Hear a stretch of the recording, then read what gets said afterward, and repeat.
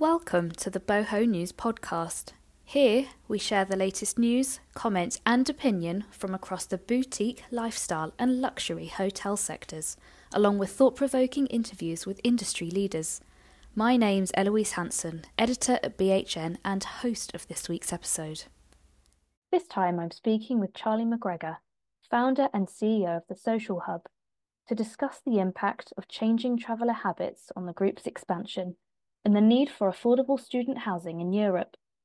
We also talk about Jedis, Leonardo Di Caprio, and the ultimate dream goal of world peace. Charlie, welcome to the show. Thanks for taking the time to speak with me today. Where are you calling in from? Yeah, hi, thanks. Thank you for inviting me. I'm calling from the Social Hub in Amsterdam, op de Vierbuitenstraat, so TSH City, and I brought my golden retriever to work today. So the whole lobby has been, they've been all very excited that there's a golden lab running through the hotel. So that's where I am. He or she from the lab? It's a he, and he is called the Jedi. So the Star Wars fans in the lobby are very, very excited that there's a Jedi in the building.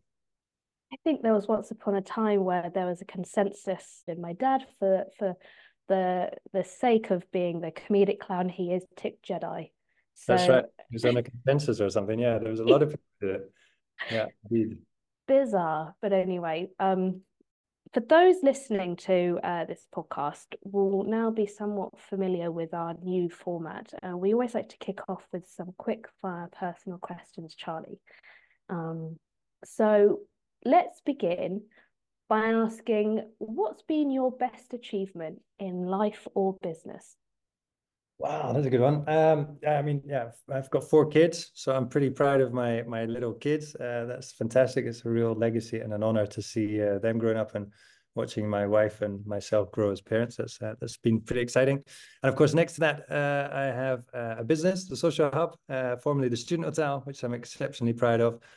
We've got a team of about 1,000 people, which makes me smile as well. And being able to watch them grow and thrive, and also have families and careers and stuff. And then I also have a charity, Movement on the Ground, which we're busy redefining the model of a refugee camp. So that's also one of my secret passions. Well, we'll certainly be learning more about movement on the ground later on. So hold that thought for now, Charlie. Flip this on its head. What's been your worst mistake in life or business? Worst mistake? Yeah, I've made loads for sure. I try not to think of mistakes, and I hope this is not just an excuse for all the mistakes I've made. That I try to learn from my mistakes. So, we've fallen down many times. Starting this business cost me a lot of rejections. So you could argue I made a lot of mistakes in those pitches and stuff like that. But from every single fall that I had, I learned something and stood up and yeah, moved on, I think. So I think, if I look back, I can say that I underestimated the amount of people we would need to run a business. I underestimated the sort of people side of the business, but I quickly learned that and really revel in the people side of the business, and it's realizing that's the heart and soul of our company. So well, there's probably hundreds of people out there saying, "Hey, yeah, Charlie, I have lots of mistakes you've made." I won't ask anybody to write in, don't you worry. And to move the convo on here, Charlie, if you could tell your 18-year-old self one thing, what would that be?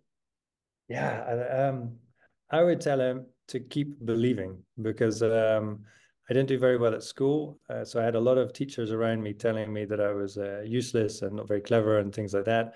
And I was told to kind of buckle down. And I always had, passionate dreams and a good feeling of intuition and energy. And I knew that I wanted to do something and have a positive impact on the world. So I would say to myself, keep dreaming, keep fighting, and keep being yourself.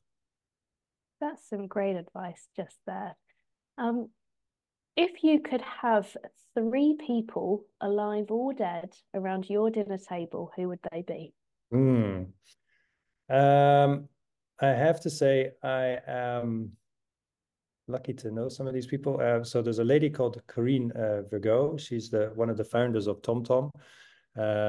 She has a digital academy which she set up, which is completely free. She's one of the heroes in my world in terms of the education world and the disruption she's been doing. She's a real force of nature.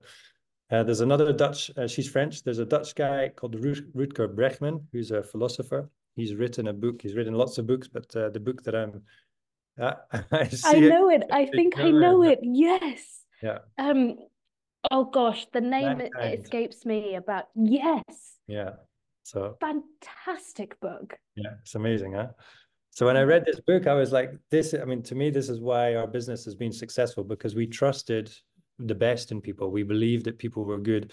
When I started the business as a student hotel, people were telling me that I needed to have a separate entrance for students and hotel guests, because for some reason they thought whole hotel guests would attack young students. I was like, are you insane? This is but it was really true, and that wasn't that long ago. That was 15 years ago. And when I read his book, I was like, this is exactly what I've been trying to say, and what we've been following this philosophy. But he managed to articulate in a slightly better way than I can. So he's a real hero of me. And then I think I would probably like to have somebody like I don't know, Leonardo DiCaprio, just to put a different spin on life. and hear how it is on that side of the spectrum. But just to get the breadth there, that yeah, everyone can bring something a bit different to the exactly. table. I like it. Some very great choices there. And lastly, Charlie, what does your ideal weekend look like? Ideal weekend is probably seeing some friends, having a nice dinner, a couple of bottles of wine, spending some time with the kids. I've got 4 kids ranging from 15 to 4, so either watching football or taking them to birthday parties is kind of the flavor of this year. But yeah, spending time at home, of course. Trying not to catch up on too many emails and work and stuff, but just being having some fun and being a family guy. And obviously hanging around with Leo, Roger, and Karine. So Yeah, pretty good weekend, huh? that's not a bad weekend.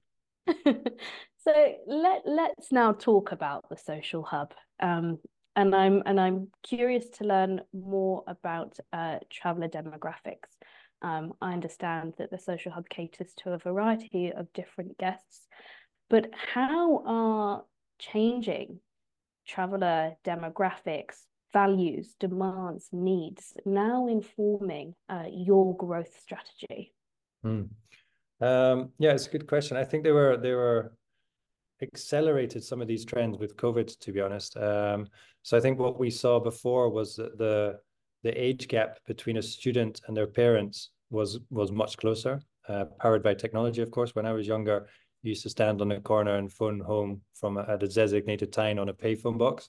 You would never see your parents in your student dorms or part of your student life. You know, and now, of course, with technology and WhatsApp and FaceTime, we're in each other's faces literally all the time. You know, we're videoing calling, and that was not thought of. That was not really possible half a decade ago. So I think what I saw was the ages were getting much closer together. So parents were wanting to be part of a student's life. They were coming to do Europe together, much more involved in each other's journey.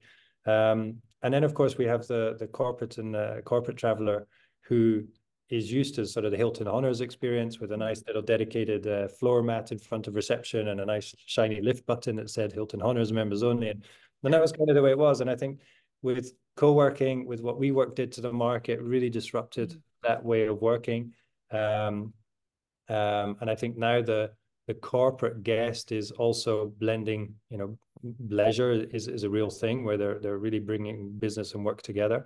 Wanting to spend some time not in their room working, not in their dead lobby working. You know, that's why a lot of people grab their laptop and go to a near Starbucks or whatever it is. And that's really what we're trying to do in the social hub. We've seen these ages and these demographics blending together. We like to say that they're connected by a mindset. So there's one consistent red thread, which is one mindset, and that is really being open for connections and being open for meeting new people. And with our model, of course, we have all different ages and different people in our lobbies at any time. So everybody's welcome from the neighborhood. We have co-workers, co-livers, hotel, leisure, corporate, students, and everyone. So I think that's really where we see it all coming together. And that was really accelerated with COVID for sure. And I think brands like the Hoxton are really, accelerating that because they're using their lobbies as workspaces, which is very popular. They're getting into co-working, which is definitely the way forward, and really trying to embrace that local network. So it's definitely a big business these days and growing. And so with these changes, not what can we expect first of all from you guys in 2024? So let's talk about new openings, new activations, but also how are these changes informing what you actually look for in a project? Imagine city centres close to universities as an example here. Yeah. Over to you. Yeah, I mean, our model has been adapting over the time. Of course, we're adding more co-working to our spaces. So the building I'm in today, it was opened in 2015. It has 1,300 square meters of co-working. Barcelona, we've just opened, it has 3,000 square meters of co-working. So on the ground floor, you start to see that we're really embracing this co-working movement. The theaters and the meeting rooms and the different bars and restaurants are all still there. The gyms are still there. The room mix upstairs is pretty much the same. It's generally about 400 rooms per hub, with 4-star hotel rooms, co-living rooms or extended stay rooms, and then rooms dedicated to students that turn into 3-star hotel rooms in the summer. So the business model is pretty much the same. I think we've just put a bit of a more focus on increasing the ground floor and that co-working revenue from sort of 11% of our revenue up to 25% of our revenue. That's kind of a strategy. In terms of locations, yeah, I think we're looking for hubs. There needs to be students there, good university life. There needs to be a good startup mentality and vibe. And there needs to be, of course, some tourists and a reason to come there. So we're looking for the cool places in town. And we have now 23 assets secured in our portfolio, and they're really, it's a Champions League viewing of cities when you look at the cities that we have. So I'm really happy that we've got those places. Can we talk about the Glasgow opening? And I want to talk about it because it's your market debut, UK debut, back to your home country. And I believe you grew up in Edinburgh, so there must be a passion there for you, a bit of a milestone opening. But can you tell us, A, what to expect from the launch, but B, what does it feel like to knowing that you are back in Scotland? Yeah, it's really nice, actually. I mean, yeah, I'm Scottish. I'm from Edinburgh. When I left Edinburgh, the Edinburgh-Glasgow rivalry was live and kicking. It's still there, but I think it has toned down a little bit, which is good to see. We've been looking in the Edinburgh and Glasgow for many years. I have to say, when we saw this site in Merchant City, it's right in the heart of Glasgow. It was an amazing empty plot. It was going to be a shopping centre for years, and it's just remained a sort of empty piece of land. So great to be involved in a city centre regeneration. That's really something I'm passionate about. The city have been very, very supportive. They've really understood our model. They've understood that we want to bring the locals into our lobby and activate the local community and make sure that we're not a black box that's only for our community, but for the city and for the neighborhood. So I think they've really seen the power of our model as a regeneration tool. They've really embraced us and helped us build this. It's been a very quick process in terms of from submission to planning application, going through and getting the building done. And we open in April this year. And what you can see is extensive co-working, the latest TSH, blending of spaces for sure. There's amazing theaters in this building. It's got rooftop bars and different bars and restaurants. It's going to be a real game changer for this neighborhood. And I think when you look at the hotel market in Glasgow, it's not the strongest. The ADRs are not the strongest in town. But it's I think our model is really suited for these type of markets. So I'm really excited about it. And I have to smile a little bit because one of our philosophies of it is everybody should like everybody, and we're going to put it to the test in in Glasgow with the Rangers and Celtic fans if they can really liking everybody should like everybody. So I'm really excited. To be honest, I'm a little bit more nervous as well because I think, you know, you understand society and how it's made up in your hometown. You know the different sort of barriers of different groups and stuff like that. And it's quite easy sometimes to go in naively to a new city and say, oh yeah, I'll just put a building and everybody's going to mix together. And sometimes, you know, now I'm back in Scotland, I realize, whoa, we've actually been asking quite a lot for the locals. You know, it's quite disruptive in some of the mindsets of some of the cities we've been in. But ultimately, it works really, really well, and we really work hard to create safe spaces where everybody does feel welcome and stuff like that. So I'm super proud. I'm a bit nervous about all my old mates turning up and stuff like that. Oh, it'd be a great reunion party, launch party, however you want to frame it. But honestly, best of luck with the opening. I can sense the pride on your face when talking about it. So hopefully one day I'll be able to come along and experience it for myself. And for up until now, we've largely focused on hotels, right? You just mentioned hotel ADRs, for example, in Glasgow. I want to move the conversation on to look more at the student housing sector side. And I understand there's a serious lack of student accommodation across Europe. Perhaps one of the reasons why planning in Glasgow went through so quickly is because there was a huge need for projects like this. Do you think we are going to see more hospitality developers and operators enter the student sector?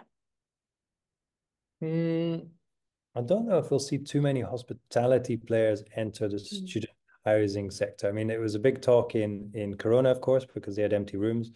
I know a few hotels here in Amsterdam and probably lots of other places tried to do it. Ultimately, you need access to kitchen. You need access to cooking space. Otherwise, you know, it becomes a very solitary space if you can't really afford to give everybody cooking downstairs and table service and stuff like that. It's too expensive. So, and if you're eating all in your room, it becomes a very lonely experience. So you need access to communal facilities, and you need a different team structure. But I do, you know, there is definitely a shortage of accommodation. There's a massive shortage of affordable accommodation as well, which is a big problem. And the reality is that, you know, there's many private suppliers of student accommodation like ourselves, and we have to buy land at commercial spaces. We have to, you know, take the risk of construction. We have to get bank debt at commercial rates, and so it's only natural that we're looking for market conform rents, and we'll take the, you know, we all have our different segments, etc.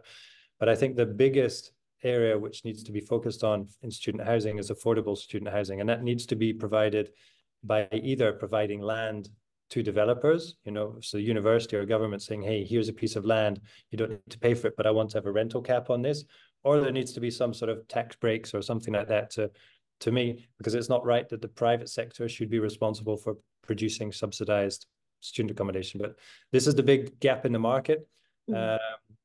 In many cities, some of the products is old as well, so there's a diversity of product needed. And the reality is that universities get a lot of their funding from foreign students because they pay more. So this is a little bit, it's quite a complex sector. But I think the hospitality sector will probably stay, you know, if they're going to advance anywhere, they're going to advance into more extended stay and more into co-working as well, because I think that really brings in the locals, makes sense for them. Building on top of that note there about where hospitality might move into and expand into, are there any other sectors within hospitality, or perhaps broadening the conversation now to look at operational real estate, where you expect to see greater convergence? I think what I find interesting is, you know, the hospitality sector. I mean, even the word hospitality, you know, you want to have hospitality in an office building.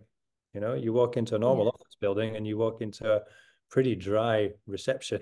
In many of the ones in London, they've got security is the first thing you see, these metals. Yeah. It's not a very hospitable place. And this is where your clients and your business partners and your staff walk in every day. So I think, there's a lot to be learned from the hospitality industry on how to make a place feel warm and welcome and stuff like that.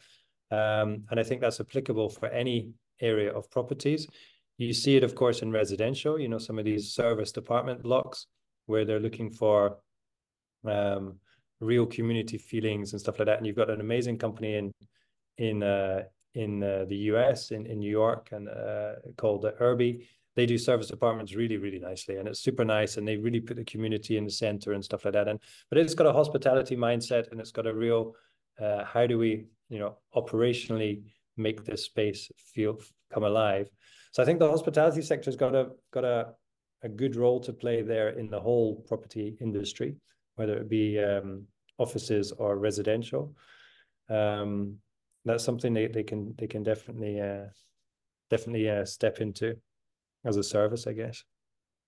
There's certainly, we know anecdotally that there are a lot of co-working operators and startups now that are employing former hospitality staff to work within their co-working space for that exact reason, that the skills that hospitality staff have are so transferable that they can be applied to different buildings, asset classes.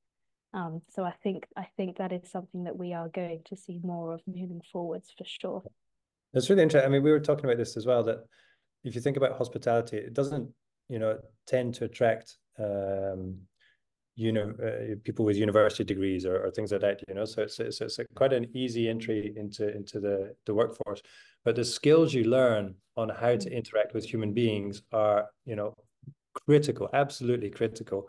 And I think we often underestimate that human interaction skill, and being able to read if somebody wants to have a good chat or not have a good chat, and being yourself at the same time. So I think there's a lot to offer in the hospitality world, and the people entering into the hospitality business are really some of the more personable people, and generally that's a huge skill set to really embrace and to take forward in whatever you do, in whatever career you go into.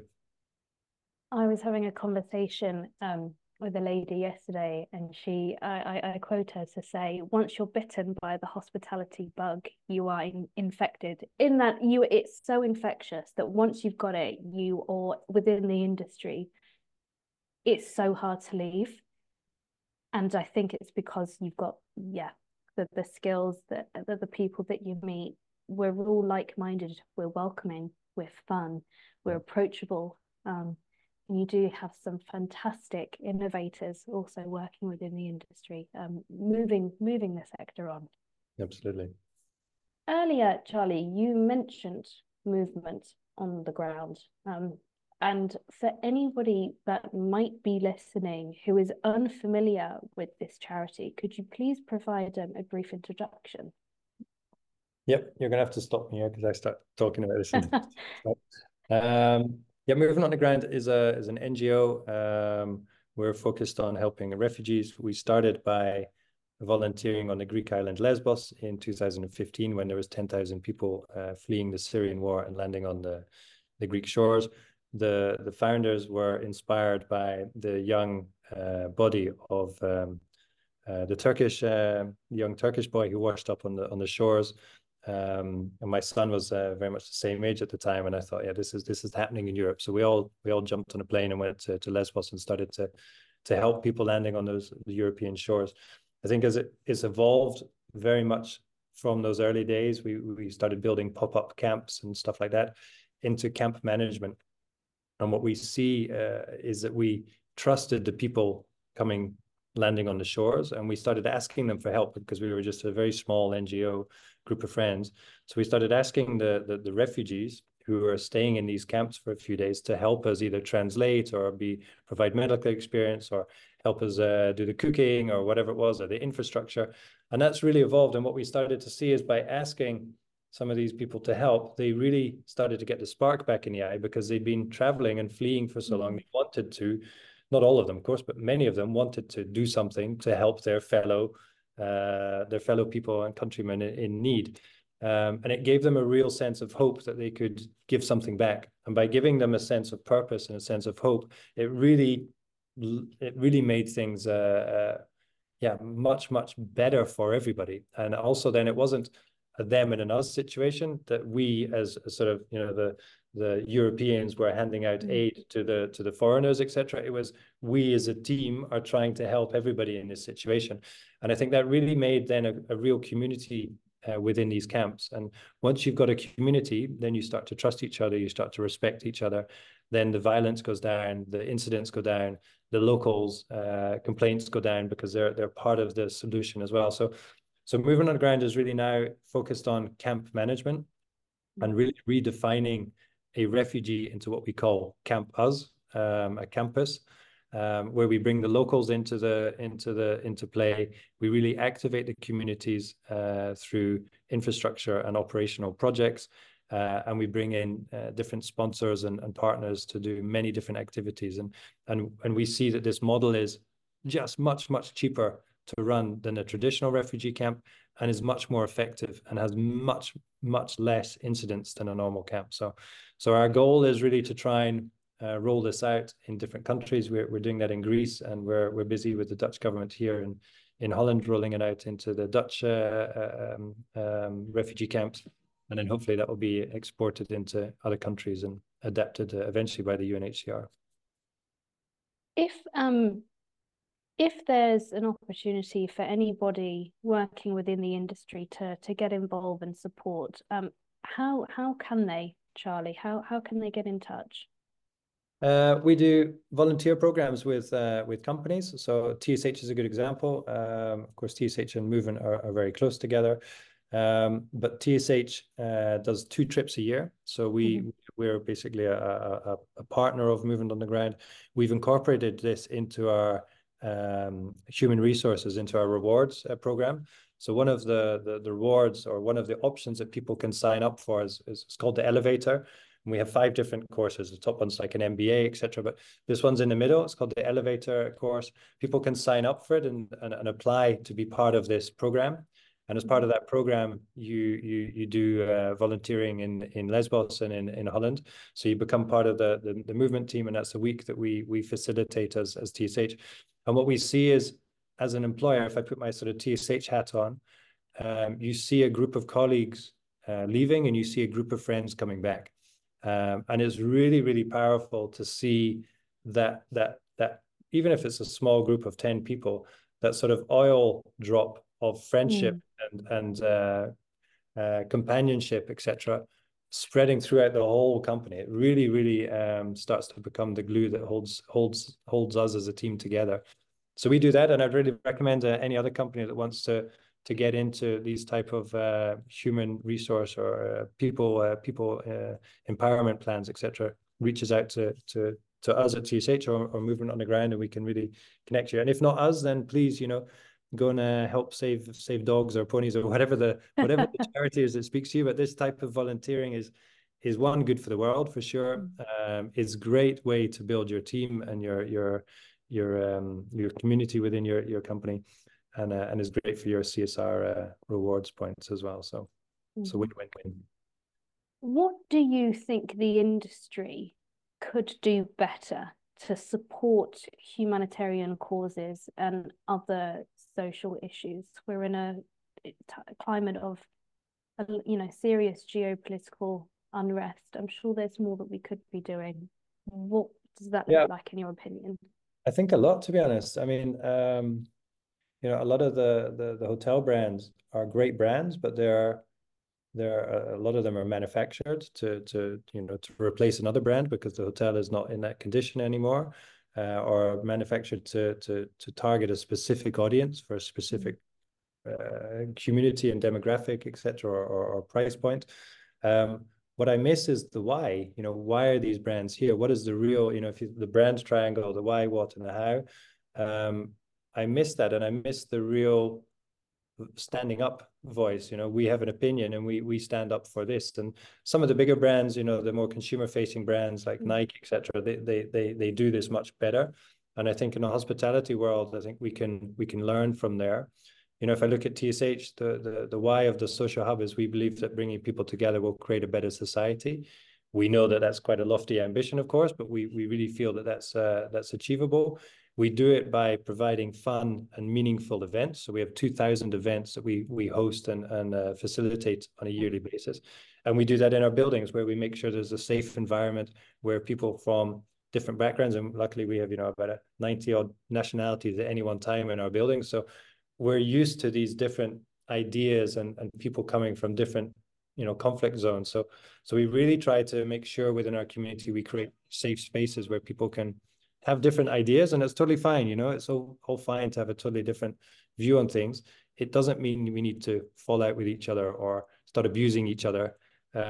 It's okay. And I think what we're trying to do is foster a space where people can really respect each other's opinions and feel safe in that environment. Because the surveys that we're doing with our community, there is, as you said, a lot going on, and people just don't feel safe. They don't feel safe to voice what they even think, you know, or ask a question about stuff. You're not, you know, it's scary to even ask a question today about stuff because you suddenly get pigeonholed or labeled left or right or whatever it is. And I think that's what we can do as big companies. We can really take a stand a bit more and protect our communities a bit more. Thanks for that, Charlie. I have one final question for you. And it's a question that I quite like to ask because you can play into this from a professional industry perspective, or you can move into this from a personal perspective. But what's the one question that you have never been asked, but you wish you had? That's a good question. One question I've never been asked, I wish I had. You're going to ask me the question, aren't you? I've heard some people reply to this saying what's my greatest fear, which I thought was quite an insightful one. And I've had other people reply to this saying people have never asked me why I have certain opinions of said topic, i.e., should we be scared of Airbnb, as an example. I think I would turn it around. I'm not too afraid of things. I would say, what is your ultimate dream? And then my answer would be world peace. And again, I know that sounds ridiculous. Who the hell am I to say world peace? But I do believe that world peace starts with ourselves and with every single individual. And I'm very, very excited and very proud that, you know, the social hub with the why of bringing people together, we believe we can create a better society. I believe that it is possible, and it's going to start with the next generation. And we, as the generation we're in, have a responsibility to really encourage people to believe that world peace is possible, and it needs to be done differently from what's been happening today. We all have a role to play in that, and even if it is baby steps moving towards a larger goal. But exactly. The good news is that there's such a lot of chaos going on in the world that you know, there has to be a different way of doing things than what's been going on. So let's hopefully we can the next generation will really show us how to do it properly, peacefully. Very nice. Thank you so much for your time, Charlie. I've really enjoyed chatting with you today. Best of luck with all the launches this year. And hopefully I will catch you in person very soon. In Glasgow, yeah, you're more than welcome. Nice to meet you. Thanks for your time. Thank you.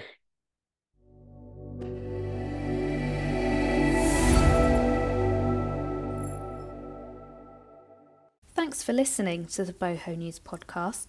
If you'd like to keep up to date with industry news, head on over to boutiquehotelnews.com and subscribe to our weekly newsletter.